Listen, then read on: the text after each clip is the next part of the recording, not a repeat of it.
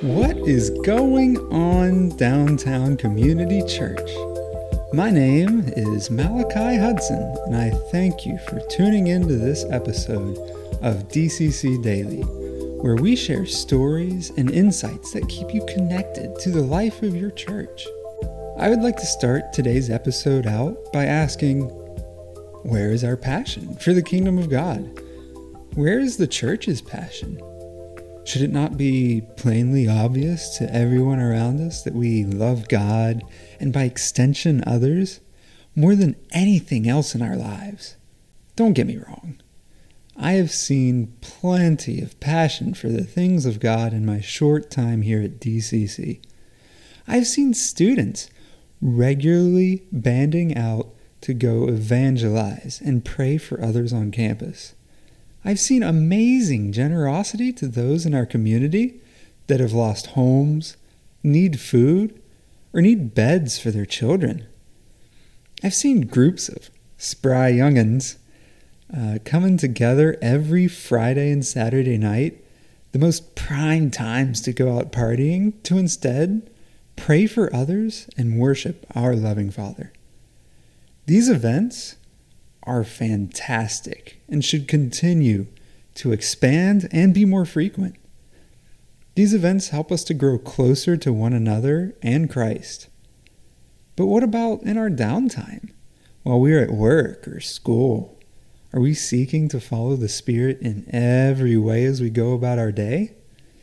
Are we showing God's love at every opportunity to those around us?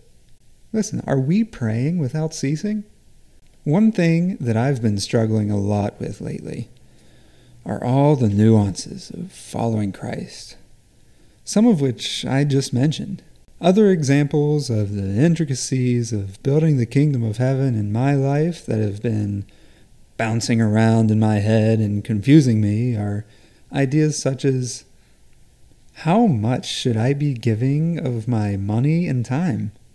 How often and how long should I be fasting for? Shouldn't I be getting more out of this worship, or maybe I should be reading scripture more? And how do I properly worship and experience God? It seems as though I never feel Him move. I could rattle off tons of other examples, and I'm sure you have plenty of these in your life as well.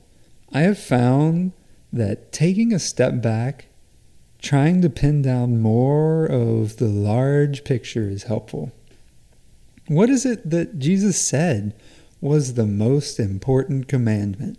And you shall love the Lord your God with all your heart, and with all your soul, with all your mind, and with all your strength.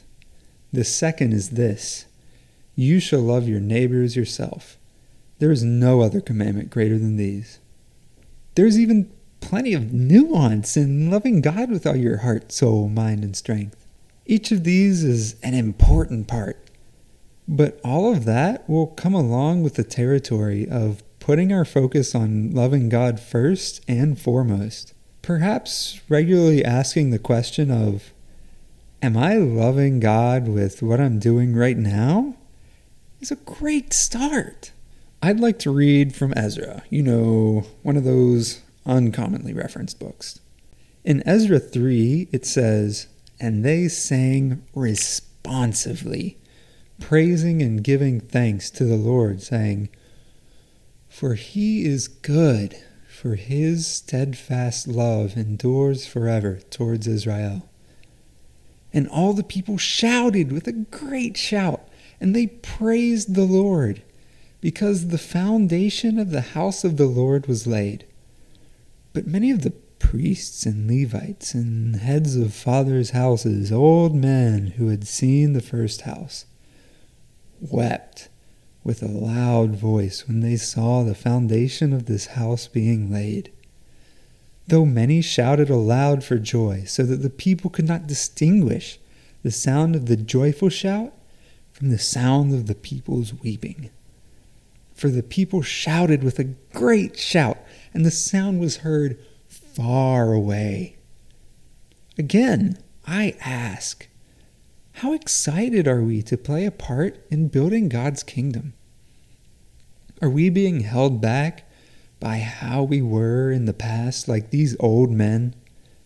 How we were either much better or worse off? Maybe it goes something like, I used to be so on fire for the Lord back then. Now I'm just lost and broken.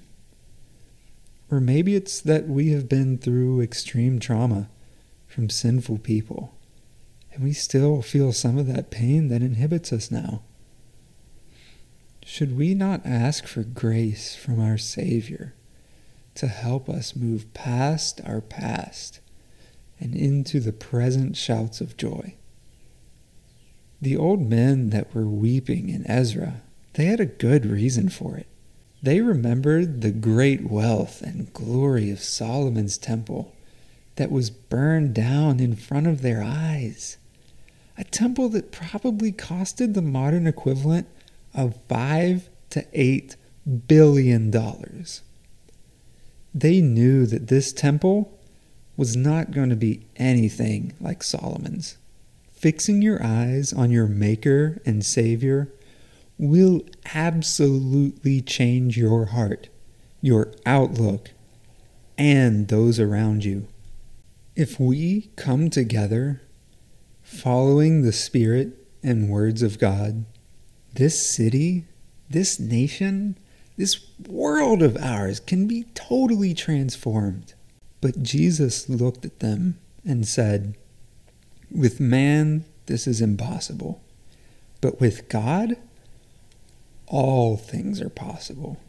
If we do our part in loving God more than everything else in our lives, then we will be a people whose joyful shouts can be heard from far away.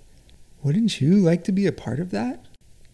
Thank you for listening to today's episode of DCC Daily. You can stay connected to the life of our church through our social media like Facebook, Instagram, and YouTube to access past sermons. Also, join us every Sunday, both in person and online, as we worship and learn about our Lord. Listen, David was a man after God's own heart. How are you going to be getting after God's heart this week?